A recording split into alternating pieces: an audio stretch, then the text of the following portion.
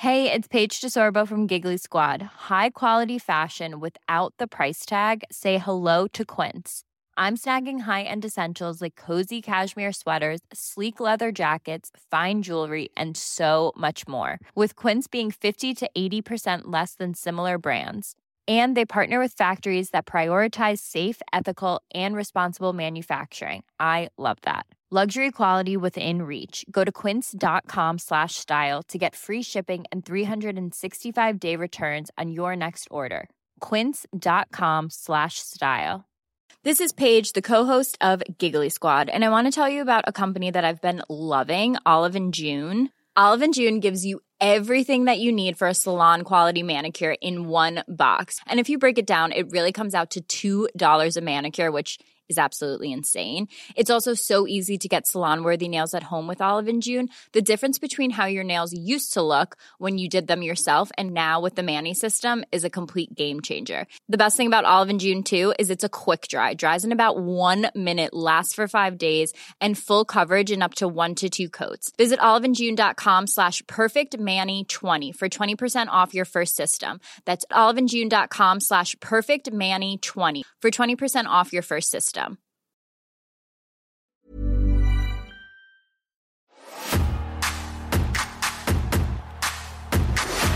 Recording in progress. Thank you, lady.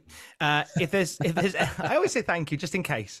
You should, because the robots are listening. You know that. I say please and thank you to our Alexa all the time. You need to, because she could turn on you. Hey, she could barbershop window you anytime she wants. That's a fact. Robots are taking over. That's how we're starting this podcast. That's how we start it.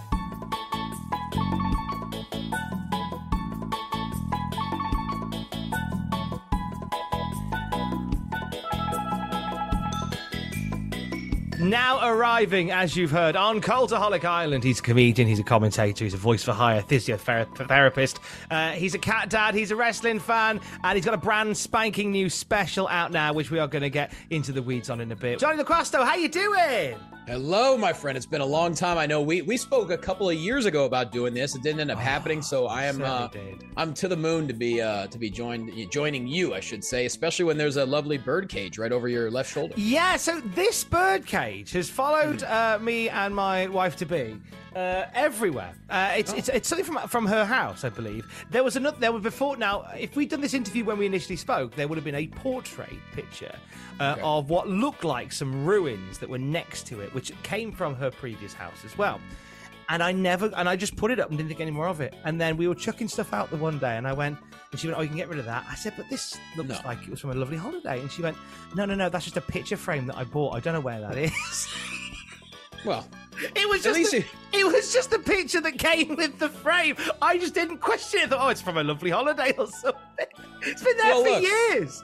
There are certain things you got to keep. If you have a bird cage, you don't get rid of a bird cage. That's just how it is. The birds would be livid. How many of your cats have you seen today? How many of your 5 have you seen today? Well, it's funny. The chair I'm sitting in right now, there's one cat that's quite pissed off. I had to pick her up and put her over on the bed because she was sprawled out on, actually, you know what? I even took a photo of it. It almost looked like she was ready to record. Like she was ready to go. Love her. So I had to pick her up. There's another cat just over yonder. I'll give it about 4 feet in the top of a cat tree because she can look out the window and see the entire neighborhood, and so the other 2 are somewhere else. I inherited all of them. This kingdom is all yours. If we're sharing cat pictures, there's mine. Yeah. There's Pablo. Is that a green, all black, green-eyed? Oh yeah. Yeah. So I'll share. I want to share this story anyway because it's quite. So we went away the other week, and so a friend of mine looked in on the cat, and so he's got a spare key to get in so we can check on him. Sure. And he rang me like on our second night, and I said, "Everything all right?" He went, "Not really. No, you don't want to hear that. You don't want to hear that." And then he went, "Right, I don't know how to tell you this." I'm like, "Why?" But as I was coming to my apartment, I dropped your key down the grate, and I can't get it. I was like, Jesus, don't! A key's replacement. We can figure that out. Never, ever, ever start a sentence with, I'm not. Everything's not okay. I don't know how to tell you this. Never, ever, ever start a sentence like that. I'm so sorry. I can't actually watch after your cat. But how's your trip? Oh, my God, I was furious. Anyway, so congrats on the new special. We've got to talk about you, Thank enough you. about me. Saudi Stepdad is the story of navigating dream jobs, dream family. People who followed you for so long, Johnny, would have you've these. You've had comedy appearances that you've made and stand-up routines that have been about sort of the fumbles and the journey of being a single man. This feels so different because obviously, like you've taken on an entire family of four-legged and two-legged people. Like, Yeah, there's still plenty of fumbles. Don't get me wrong. yeah, as we hear in Saudi Stepdad, there's plenty. I'm a daily fumble. Yeah, I mean, it's crazy. Life has completely done a 180. And like I was telling you before we started recording, I've never really asked to do any kind of podcast over the last couple of years because for me, it was just like, especially when the whole big day release day happened, so many people got released that day. And we were in the height of the pandemic. The world didn't know what was happening. I'm like, well, I never, to this day, I've still never even put a tweet out saying, hey, I'm available for bookings. Cause I mean, April 2020, there's no bookings. So for me, it was just like, plus you never know what's going to happen in the future. You know, there's been talks about, going back, that kind of thing. So for me, it's what putting the special out. My wife actually convinced me to do it. She said, you have so much material just waiting. You're so different than you were when you put the last special out. You got to do this. So we kind of started planning it out. And when I came up with the special, I was like, well, I got to talk about life. I got to have a bit in there about pro wrestling. I got to have a bit in there about MMA, and I got to tell the story about how I even got here, because the pandemic essentially led me to everything where I'm at now. And it's funny because like, I know I'm not the only person. A lot of people, when you're in that system, that is your life. You are married to that company. You're married to that job. And it was amazing. And I loved it. And all of a sudden, when it's just like taken away, just like it was a couple of weeks ago to certain people, you're like, oh God, what do I do now? I thought this was going to be the end game for the next 20 years. And you're like, it's not. And so the special kind of just dives into a little bit of that. And plus for me, I was married to my career for my adult life. And now I have this amazing family, and I'm like doing my best to balance it all, still chasing every dream possible, but also making sure that I could be the best dad and husband possible. And I drink a lot of coffee. Did I mention that? I'm doing a lot. How many is that today? You showed me one just now. How many is that? What we on? This is number one. So it's one regular coffee and then a shot of espresso on top. And then I got some collagen in there, two types of collagen. I got some MCT oil, pumpkin flavored, and then I got some reishi mushroom in here. So I'm all hopped up. Nice. You're ready to go, which is good because we're here to talk. Hey, when Cultaholic comes calling, you better be ready. until they cancel, then be ready again, and then cancel, then be ready again.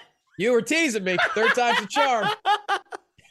Edging you all the way, baby. We're going to talk about the special in a bit, but we've got to talk wrestling because I've set you the indomitable challenge of choosing 3 wrestling matches, Johnny, for you to watch while stranded metaphorically on a desert island. And I want to go one by one through them throughout the interview today. But what would you like your first one to be? I mean, in theory, if you're going to take matches on a desert island, shouldn't they all be 60-minute Broadways? At least you're going to be entertained. I mean, that's a good strategy, and you could go that way. You could. For me, you said, hey, choose the matches that mean something to you. There's no judgment. There's no criticism. And so I'm going to hold you to it because my list is, I could choose the most classic matches everyone talks about. But for me, I'm choosing the matches that like really stand out to me a lot for different reasons. So I will start off. I don't think anyone's ever chosen this, if I had to guess. I'm starting off with SummerSlam 91, the jailhouse match between Big Boss Man and the Mountie. I'll take your reaction. Go ahead. Oh, I don't think that one's been chosen before. That's a hell of a choice, though. I mean, that's one of those matches where it isn't so much about the quality of the wrestling, but all the fun in the build-up and especially all the fun after that match. I'm telling you, I sing the Mountie's praises forever because he's a great example of taking a gimmick that really shouldn't have worked, and he committed a zillion % to it, and he made it work in every way possible. And I remember that, and that's one of my most memorable matches from childhood. I think because as a little kid, you're watching, you're like, he's really going to jail, and just the way.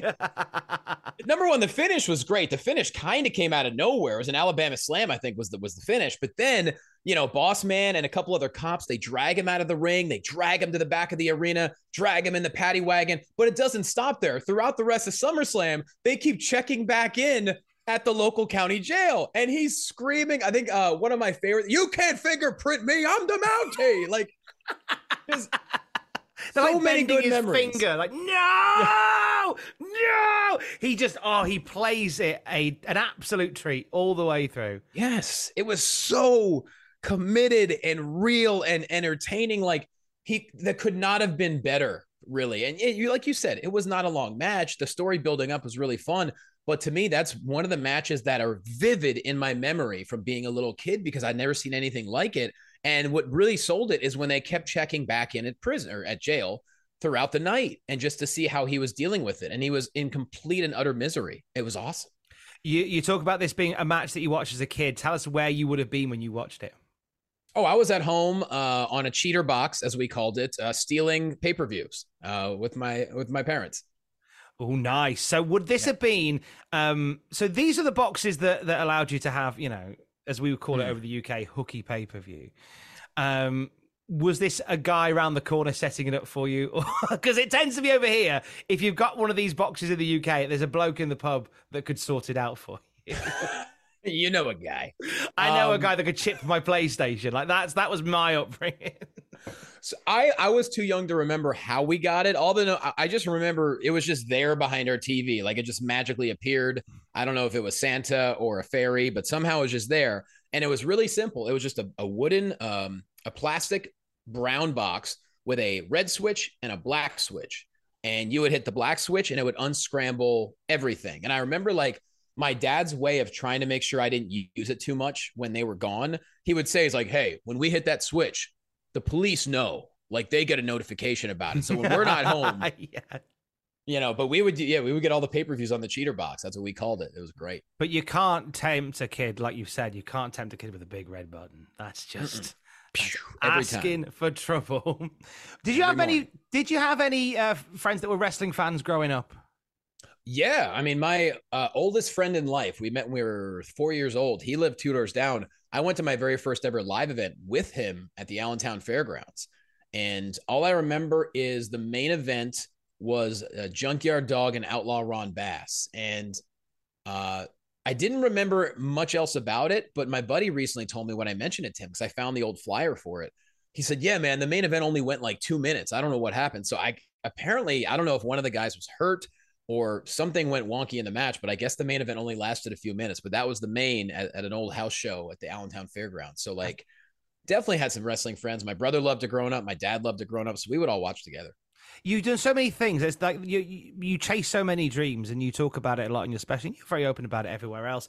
But let's go back to young Johnny in Allentown at the fairgrounds. Like, what was the dream when you were at that age? Did you have something in mind yet? I kid you not, and my parents can vouch for this. The first thing I said when I was 7 years old is, I want to be a sports commentator, because I was watching WWF.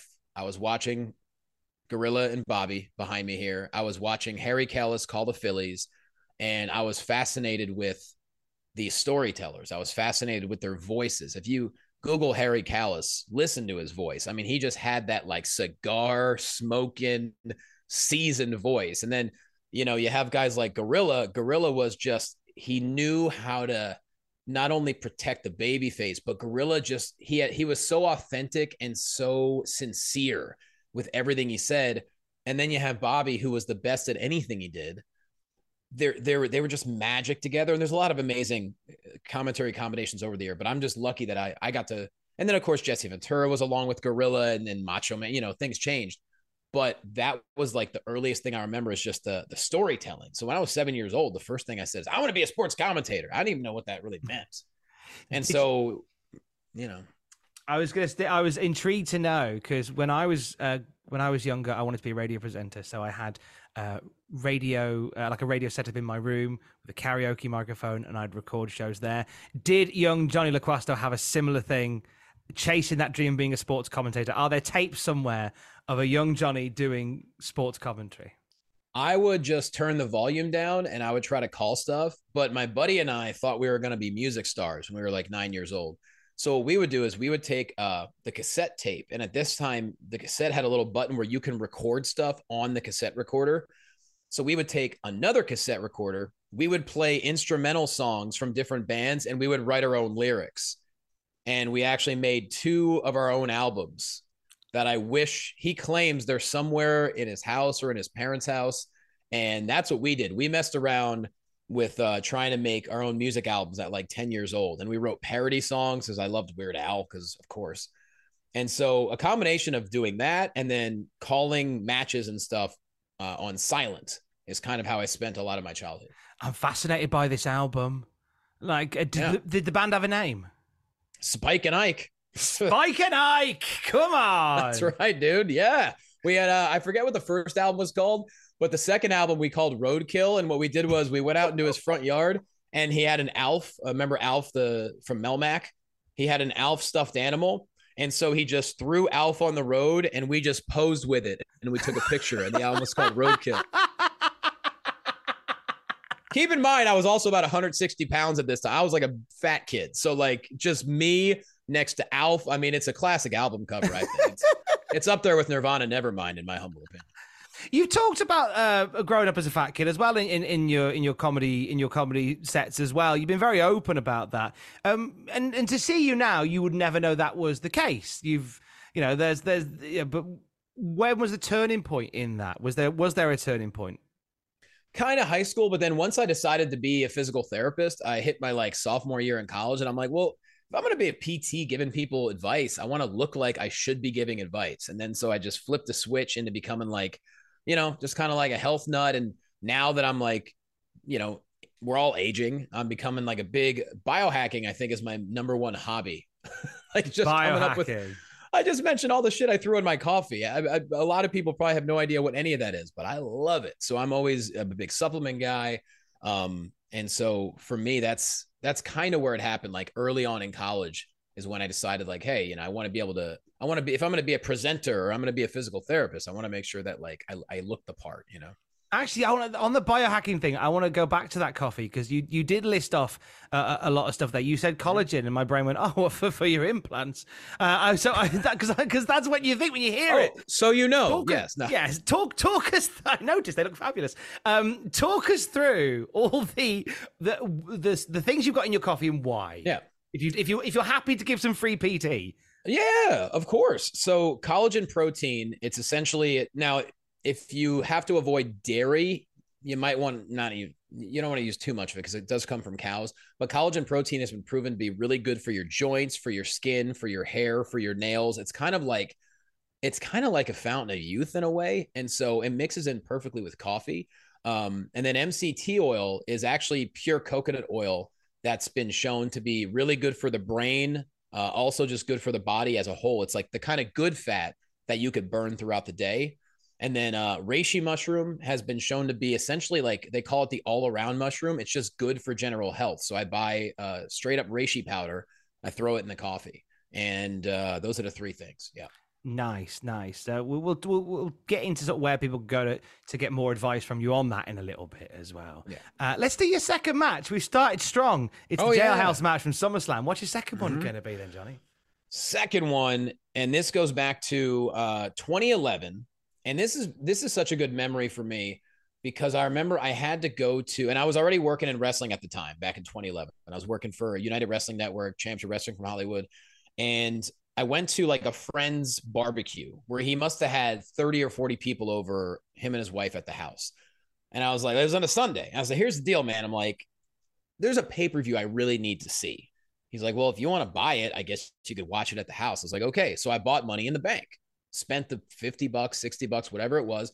And at the beginning of it, I was pretty much by myself and people were just making snide remarks, laughing like, oh, you still watch wrestling? I'm like, yeah, I do. Shut up. And I'm trying to enjoy it.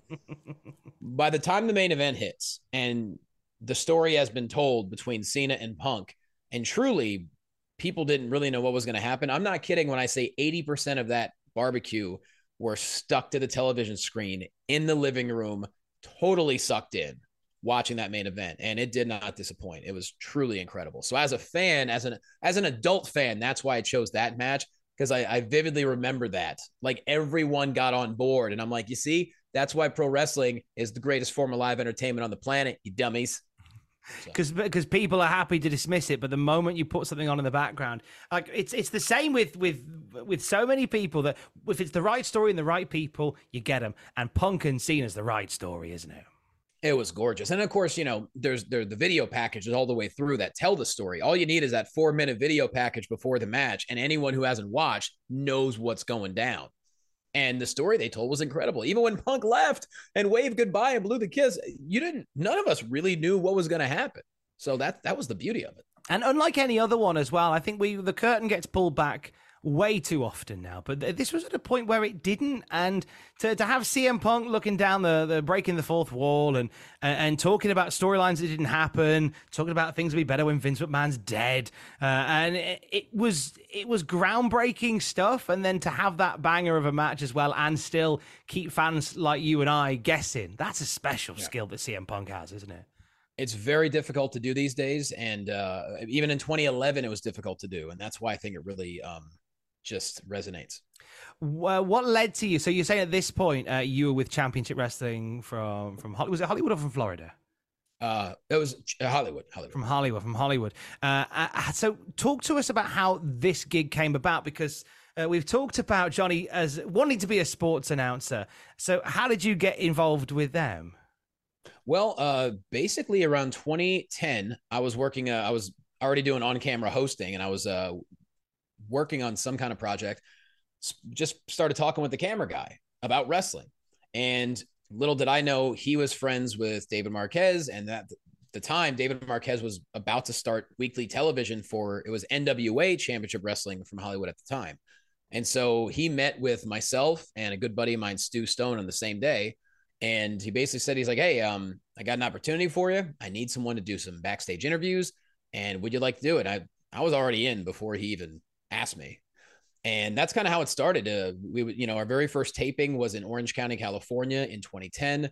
My first backstage interview ever was Scrap Iron Adam Pearce, who's become, one of my best friends in professional wrestling. I think he's one of the reasons I got my job with WWE, because guys like him and Nigel spoke so strongly of me. And I'm grateful to both of them to this day. And so that's kind of how that became about. And then over the next 9 years, I did everything possible with a microphone, everything possible backstage for Championship Wrestling. It's turned into such an amazing product. And that's kind of, it leads to my third match, but then it also led to my opportunity with WWE, I think. Did the dream job with WWE, did that catch you by surprise? Oh, yeah. Did not, I was at the point where I said, you know what? I'm just going to be grateful that I'm working in professional wrestling. It's hard when you know what your talent level is, though, and you feel like people aren't noticing. Like, that was the hard part. But I said, I'm like, there aren't many opportunities out there for a guy on the broadcasting side of things. I'm not living on the East Coast where everyone pays attention to. No one pays attention to the West Coast unless you're PWG for many, many years. That's pretty much just how it was. And so I kind of just said, hey, you know what? I'm working in wrestling. I'm going to be as good as I could possibly be. I'm going to make sure I'm undeniable. If an opportunity comes up, great. If not, what am I going to do? I'm going to be a professional at the end of the day. I'm not going to bother anybody. And the opportunity was very, very surprising. I was chatting, you mentioned how Adam Pearce and Nigel McGuinness put in strong words for you as well. Once you enter that machine, I know that you had a really strong influence on Brennan, or Marseille, as many will know, because we were chatting the other night, and he was putting you over like Rover, sir. And the story that he told, and I would like you to tell it, because we haven't heard Marseille's story on the podcast feed yet. Because you're pretty much you're the guy that pretty much got him onto the Raw commentary team.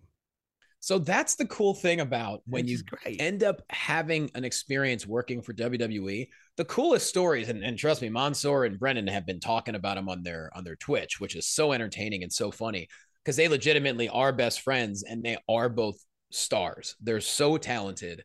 There's nothing they can't do. I can't speak more highly of them as human beings and just friends, and also as talent.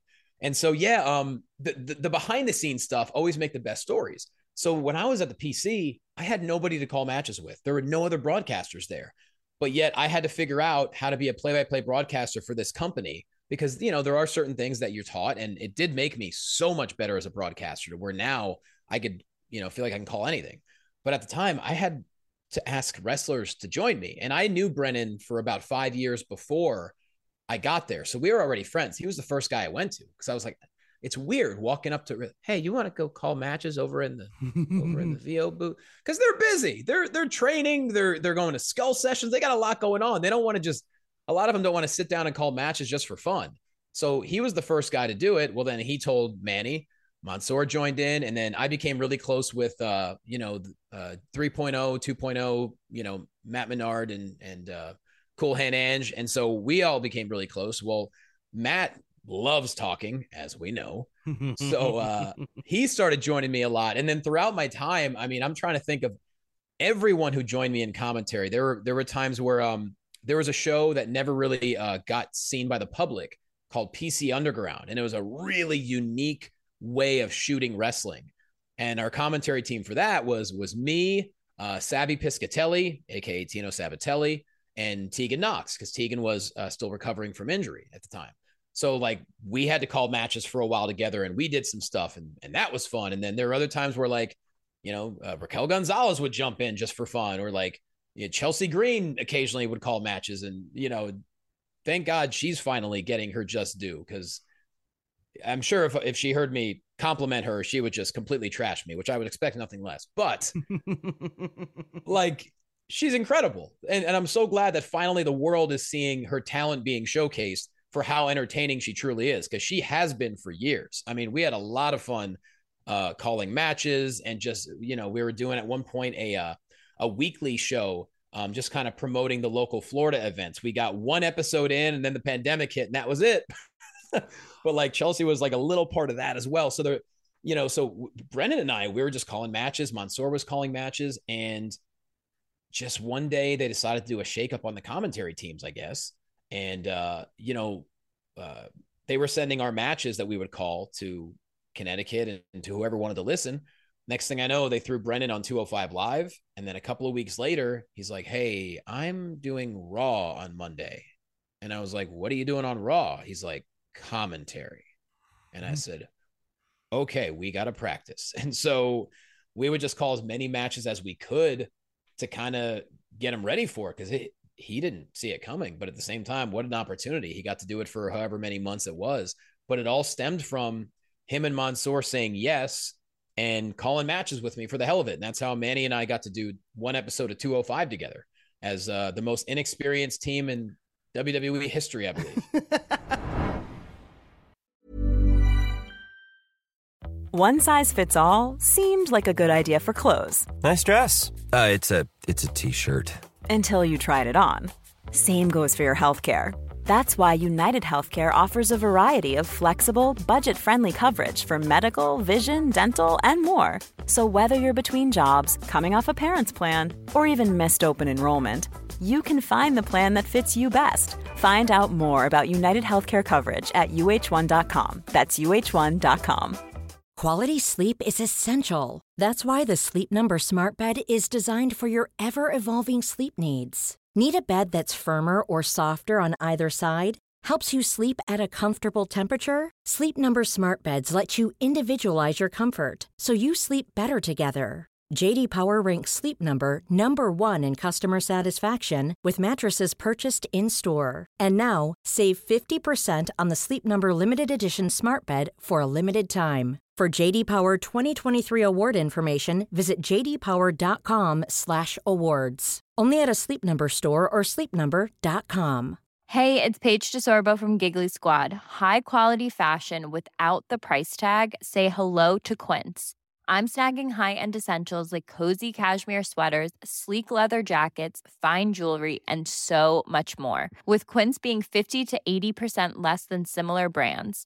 And they partner with factories that prioritize safe, ethical, and responsible manufacturing. I love that. Luxury quality within reach. Go to quince.com/style to get free shipping and 365-day returns on your next order. Quince.com/style. when we think of the PC, we think of people just going in to wrestle. So you don't think of people like yourself who were there. Well, no, I'm not here to wrestle. I'm here to learn to be a broadcaster. When the time that you were there, did the facilities for you to train change in any way? Or was it a case of you were just sort of left just to find your own voice? Stuff got moved around. Initially, the VO booth or the commentary booth was in one part, and then they moved it to a separate section, like a different warehouse and stuff like that, where it was even bigger. So it was a much better thing. Like actually on TV days for NXT, for a good number of months, Beth Phoenix would always come in early, and then her and I would work on stuff together for NXT television before she went to do the broadcast. We would work on, graphics. We would work on transitions, just like all the basic stuff that we all, need help with. And so her and I would do that stuff together. And I mean, what a joy it is to work with her. I mean, I can't speak more highly of her as a human being. What you see on TV is 100% who she is. Just an amazing person and pleasure to work with. And so like stuff got moved around a lot, but you just got to roll with the punches. Like for me, I've always been a first one in, last one to leave mentality. Like I tried to be a sponge. I soaked up everything I could at that job because I didn't take it for granted. I knew they could have hired a number of other people. And I was like, I'm going to make sure that I don't make anyone regret this. And I feel like I did that. Unfortunately, when the pandemic hits, none of us saw that coming. So, what can you do? But my year there, I'm incredibly proud of it. I think my work speaks for itself. And it also made me so much better, being taught by guys like Tom Hannafin and Vic Joseph and Michael Cole. And then, being next to Matt Raywold. I mean, he's an incredible color commentator. So like you learn from those people. And if you actually let it sink in, it's going to make you so much better. Like to me, once I finished there, I was like, well, I mean, why can't I do other stuff? And that's what I've kind of transitioned to, because with WWE, it's about storytelling. Like, sure, I can call matches before I got there, but you learn storytelling and you learn what works. And I think that's one of the big things that's missing, especially on the independent scene, even sometimes on television, but especially on the independent scene, is promotions don't want to spend money on commentators. They just want to use local people and just throw them out there.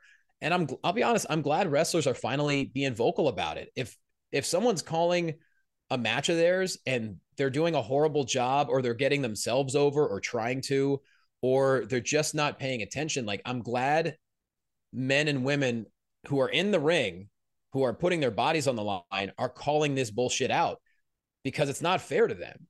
The commentary needs to be taken seriously. Storytelling needs to be taken seriously. Like, yes, if it's a comedy match, sure, you could have some fun, but there's way too much of that I see on the internet. There's way too much people going for just the cheap reaction, the cheap pop on commentary. And so that's the number one thing with WWE. You learn storytelling. And that's my ultimate goal every single time. That's why any event I call, I reach out to the wrestlers ahead of time. Hey, anything you want to tell me that I can get over for you. I do that with MMA. I do that with boxing, because I want to tell the story. I want to tell your personal story. All right. I want to get people invested if they're watching. And I think a lot of that is really lacking, especially in professional wrestling today. I don't think commentary is taken serious enough. And honestly, it falls on the promotions. If you want your matches to sound good, you got to have good people calling it. That's my soapbox. I'm going to have a seat. I'm with you on it, because it's true. You listen to it. There's a lot of great wrestling products that are ruined by the fact they've just it's a very last minute thought. Oh, we'll just put somebody on to talk over it. And it's like, well, no, spend the money on getting the talent as you would getting the talent for in-ring. Spend that money on talent for commentary. They won't do it because, and obviously maddening. Commentary is not selling tickets. That's why. And I do understand that to a point. But in a way it is, though, because if you watch something on YouTube that has a great production value and a great story being told through the commentator, that will sell tickets. And IMHO. Some companies do realize that, like the few I'm working for now, as far as wrestling goes, they realize that and they brought me in, and I do appreciate that. But yeah, it's one of those things where as a color commentator, yeah, you could be a character. Sure. Hopefully the color commentator is a wrestler, because that's, given the expertise, and you could be a little outlandish. But the play-by-play guy, like, I don't know, call me a traditionalist. I don't think the play-by-play guy should be an outlandish character. You know what I mean? Like, I when I see these guys give themselves a nickname or like they're wearing like flashy jackets to get attention on them, I'm like, bro, you're not the story here. Like, watch the match. Like, that's the story. And this is not anyone in particular. I'm just saying, like, you see it a lot. And I'm like, look, man, know your role. The play-by-play guy's job is to tell the story, be neutral, drive the traffic, kick to your partner, and tell the best story possible. You were at the PC, and obviously you helped with Brennan to get him onto Raw, and you were working with people like Beth Phoenix and other people that were coming in. But all the while, you hadn't, I believe by that point, you hadn't made your first appearance on TV yet. You were working through the process there. Yep. What was some of the feedback that you were getting whilst you were watching people come in, work with you, and then go on to things? And where were you at headspace-wise with that going on? That was the crazy thing, because, like, you know, like I said, I can call matches before I got there, but learning the storytelling, understanding the structure of WWE matches, you know, whether it be the shine up front or then, you know, the cutoff and then getting into the heat. And you learn a lot about that even at the NXT live events, you know, watching people work through their matches there. And so, you know, I would call as many as I could. I would send them on to my superiors. I would get feedback, essentially like, hey, you know, you got to protect the babyface better here. Or if you're going to commercial, you don't want to talk about the heel. You want to talk about the babyface. If they're in peril, you got to mention it. If they're in control, you got to mention it. Like little things like that, you always want to keep in your brain because it works. Like I know a lot of wrestling fans might be listening to me saying, oh, whatever, man, that's only one way of doing it. Sure, but it's the most effective way of doing it. It's like Al Snow said recently, I don't want to be called old school because until there's a new school that's better, don't call me old school. That's kind of, you know, there's certain things that just work in professional wrestling. And that's just my opinion on it. So yeah, it would be feedback like that. As far as, you know, making sure that you get the go home call, always make sure you call every pin attempt. Every pin attempt could be the end of the match. So you don't want to be like, and a cover. No, you want to have a little energy behind it. And, you know, if your partner is talking, they need to know, hey, I'm going to call this pin attempt here. Just continue your sentence as if I didn't interrupt you. Like little things like that just add to the fluidity of the whole thing. Your dream job came as the pandemic was hitting. It was an awful time, and you've talked very openly about it for a while. And I want to kind of look at this from your perspective. We talk about messaging and what you're sort of instilled in you to the stories to tell during that. What was some of the messaging that you were getting from WWE in terms of how you were framing the wrestling action whilst very clearly the world was shutting down? Was there sort of a protocol that you were given? Basically, like the mindset was like we were all kind of clueless to what the world was going to deal with, you know, but we all looked at it this way, like, hey, we have a job to do. Let's try to put smiles on faces. I know that's an overused term, but it really is true. There's nothing better than when you're at a live event and you see little kids smiling because it brings you back to childhood. Like, oh, there's a memory they're always going to have, you know?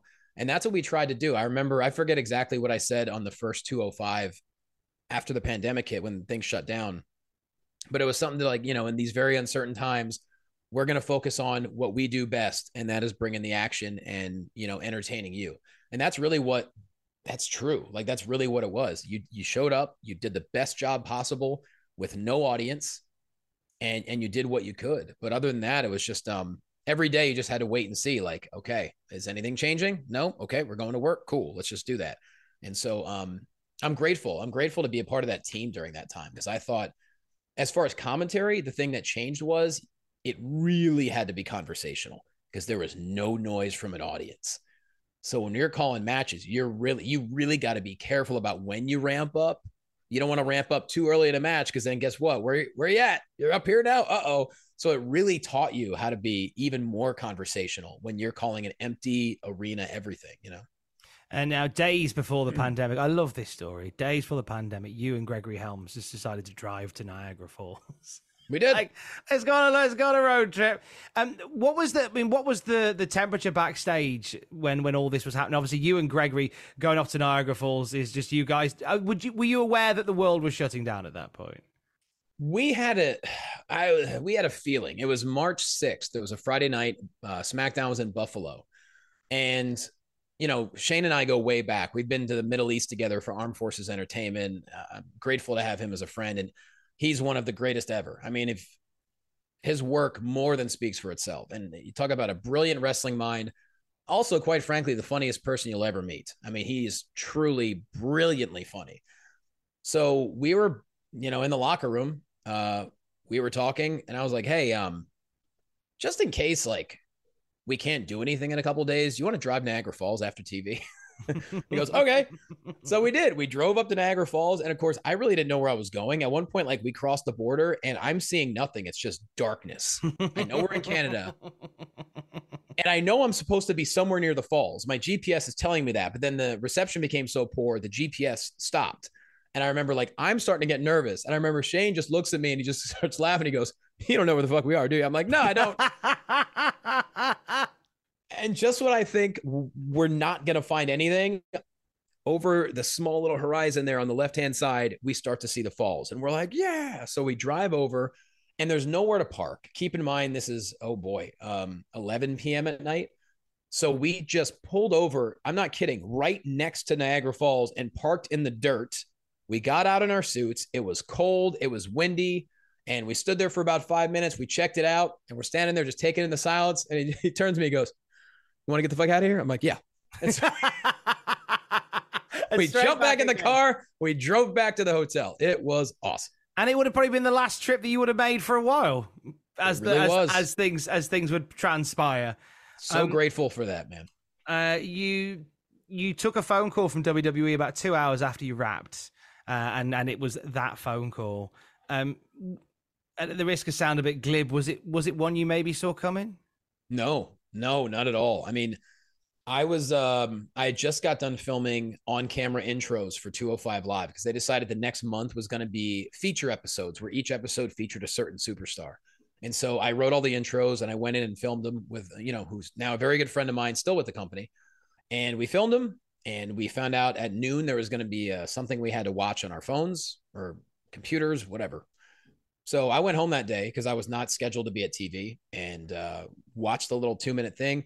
Still thought nothing of it because it kind of went over my head a little bit. And I was like, all right, well, I don't know what that means exactly, but we'll see what happens. And about 5 minutes later, I tried to send an email. I couldn't send an email. Tried to log back in, couldn't do that. And then a couple minutes later, I got a phone call. And that's when it hit me. I was like, oh, wait, this is about to happen. And got on the phone and sure enough, everything changed in a matter of moments, which happens, it's almost like it literally is a little bit of PTSD. Every time there's these mass releases, like just a couple of weeks ago, you feel for everyone, it's just, it's not the easiest thing in the world to deal with, especially when it's not performance based, when the pandemic hit, that was crazy. Like what can you do, Because so many of your avenues all of a sudden closed. And they became cul-de-sacs, and you couldn't go. And that sort of for the rest of the world, this was very much the case. But everybody has their own stories to tell, and for you, it was a real dark one that you apparently took 7 hours to grieve over, and then you go again because that's what you do. What did you learn about yourself? A bit spiritual. But what did you learn about yourself during that particular week of picking yourself up and going again? It was one of those things where I knew I couldn't do anything entertainment based. Wrestling was not going to happen. Stand-up was not going to happen. And so I got my physical therapy license back and I went back to the front line. I worked in 2 hospitals during the 2 biggest peaks of COVID. And you want to talk about surreal. It's just, what you learn is you realize that you just got to keep moving. And eventually, I think being patient is the hard part. I think a lot of times we don't want to be patient with ourselves. We don't want to give ourselves time to figure it out. So for me, I was working in hospitals. I remember there were those moments where I'm fully gowned up, like hazmat suit style, about to go into like my 5th COVID room of the day. And I remember thinking, I'm like, as I put the mask on, it's not easy to breathe. I'm like, oh my God, just a couple of months ago, I was broadcasting on TV. Just a couple of months ago, I had a microphone in front of 13,000 people in Staples Center in the ring. And I'm like, now I'm seeing these people that are struggling to breathe. Like it just puts everything in perspective, where, you could feel sorry for yourself, but at the same time, I'm grateful that I'm helping these people out. And I knew eventually we would get through it. And it was actually a weekend where I false tested positive for COVID and I couldn't do anything for a couple of days. It's when I just started cold emailing combat sports companies galore with, resume, footage, background, the whole thing. And it slowly led to stuff because no one's going to feel sorry for you. Like none's going to be handed to you. I'm grateful for that opportunity. The world changed, we have to change with it. So I guess the spiritual thing of it is that you're capable of anything and you truly don't know what is coming next. What you say yes to today could lead to another bigger yes tomorrow. You alluded to it a little bit earlier. Has WWE reached out since? I keep that to myself for the most part, but I mean, look, I look at it this way. I'm open to anything. Like I left on great terms. I'm very proud of my work. I was told that, I surpassed all expectations. And for me, it's like right now I'm focused on so many things, whether it's voiceover, whether it's stand-up. And obviously I'm calling MMA, boxing, and pro wrestling. I'm the play-by-play guy for the Ultimate Women of Wrestling, UWW, alongside Melina and Rampage Jackson. There's a team for you. Right? I'm actually going to be calling Spark Joshi this Wednesday, the 11th in Los Angeles, and also Saturday, the 14th in Orlando. They're kind of an upstart Joshi company that's really turning some heads, which I'm fascinated by this. What a great startup this is turning into. I'm very excited for it. And the owner has been a pleasure to deal with. So I'm very excited to be working with them. And like you said, I'm freelancing, man. Like I'm very proud to be working for Titan FC on UFC Fight Pass, Undisputed Promotions on Fight TV with boxing, and basically anyone else that comes along. Like, could I be tossed on national television this week? Oh, I'm ready. But you just don't know what opportunities are going to be there. So for me, it's like I just keep forging ahead as a professional, knowing that there really isn't anybody out there with my skill set. On top of everything I've done, I'm calling every combat sport possible. Master's degree in physical therapy. No commentator knows the body like me. And so it's a matter of just waiting for my time, staying sharp, working when I can. And you never know what opportunities are going to come up because I feel like I've been a great person to work with. I think I'm an easy professional to work with. And so looking forward to the future. And I'm grateful that we got to ham it up about wrestling for a little. We never said my third match, by the way. I know. I was going to say the one thing that nobody else has that you have is there's the trifecta of matches that you have chosen for your desert island. So your third and final match, sir, what will it be? Real quick, it all ties it in. WrestleMania 35. I'm not kidding when I say I had my contract. I got the contract that day that I flew to New York to go to WrestleMania weekend. And my seats for WrestleMania could not have been higher. If you recall, it was rainy, it was windy, it was freezing at the top of Giant Stadium. So to me, it was basically watching, Bryan Danielson and Kofi Kingston, and of course, Ronda, Becky, and Charlotte in the main event.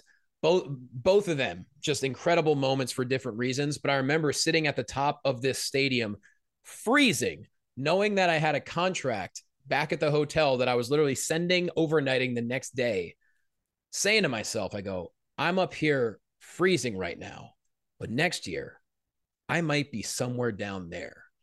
And that is a moment I'll never forget. And that's why I wanted to put those out there, those two matches out there, because you're sitting there at the end of a long night and you're like, I love this. I'm here because I love this. But oh my God, I just got a job with that company down there. That was a crazy moment.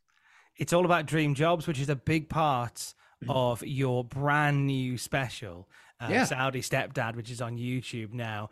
I want to very quickly touch on this before we let you go. Does the pressure hit a bit different when it's not so much a 10 or 15 or 20-minute set, but a special? Does the pressure hit different? Yeah, to a certain extent. Like when I shot the new special, I did 2 shows in one night, just like I did with the previous one. But the key is you want to nail it the first time. So the second show can just be fun and you can just be a little bit looser with it. Luckily, that's how it worked out. I was really happy with the first show. Used some stuff from the second show. There are certain things like when I speak Arabic in the set, because, my wife's from Saudi Arabia. In between shows, she kind of coached me. She's like, well, you kind of said this wrong. You kind of said this too fast. So on the second show, focus on the Arabic jokes more. And it ended up working perfectly thanks to her guidance because, to an Arabic speaking audience, they're going to understand it a lot more, things like that.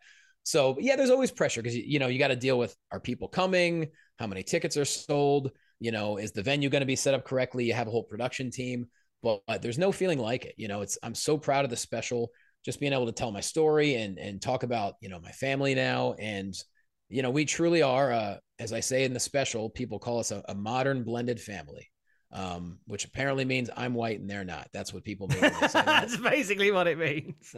But it's the best, man. I'm really proud of the special, and I'm very grateful to anyone who wants to give it a watch. 43 minutes, and it's on YouTube for free. And where can people go to watch that and keep up with everything that you're up to as well, Johnny? Easy. YouTube.com/Johnny LOQUASTO, or J Quasto on all socials, JQUASTO. And I don't really post too much on Twitter, mostly just promoting stuff, because as we know, Twitter is a bit of a hellscape. And I want to say congratulations to you. You got the Impact Tour coming up, which is great. They're amazing to work with. Stop it. They are. I'm so excited because obviously you've been there. Any advice I can pick from your brain about it, please? I think, like I told Johnny, you, help. No. Help. Here's the thing: you have the luxury of knowing way ahead of time. I found out I was doing Multiverse 24 hours ahead. So that's loads of time. It's not loads of time. I mean, I thought I had most of the card, and then I'm a big fan of, like, when it comes to wrestling ring announcing, I don't want to use any no cards. I want to have it in my brain. So, like, a matter of just getting it all written out, trying to make sure I get everything correct. Even before the show, I'm making sure that the information is correct. So since you have the time, I would say go back and watch the broadcast so you can hear the announcements for a lot of their stars that are going to be on the tour. That way, boom, you already got it written down. You have time to practice, and also just really take your time. It's easy to our brains move faster than they should. It's really easy to rush, but don't. Take your time with the announcements. Really just speak from down here, not in the throat. You want to go diaphragm. The diaphragm. You really want to you want to work from down here, because that way at the end of the night, your throat's not going to be hurting. And also your voice will be deeper if you talk from down here as opposed to up here. Because that's the terrifying bit, because normally I'll do North Wrestling in Newcastle, but there's one show every 6 weeks. So the next day I can just, drink a lot of hot lemon and I'll be fine by Monday. But 3 on the bounce, that's the new challenge. That's the new challenge. You're going to crush it. It's going to be amazing. I loved the video with Hendry telling you about it. It was incredible. But no, of course, hot tea every day, hot tea every night with lemon and honey. Do that whole thing. But just really, really take your time and just trust your voice. Don't feel like you have to go overboard. Your voice is already going to be strong enough to carry it. God love you. God love you. Hey, enough about me, the trusted voice of Johnny LOQUASTO, joining us on Cultaholic Island. Follow every step he makes and go and check out, for the love of God, Saudi Stepdad. It's a lovely 3/4 of an hour that you'll be glad you spent with Johnny. Yes. Thank you so much for joining us on Cultaholic Island. Please, let's find an excuse to do this again. I would love to. It was an honor. So much fun talking about the thing we love. And hey, if you're a promotion, let's work together. I'm open. Let's go. Get Johnny on your books, you cowards. As my wife would say, you cowards. You cowards. As my wife would say, you buggered us. You buggered us. Book it.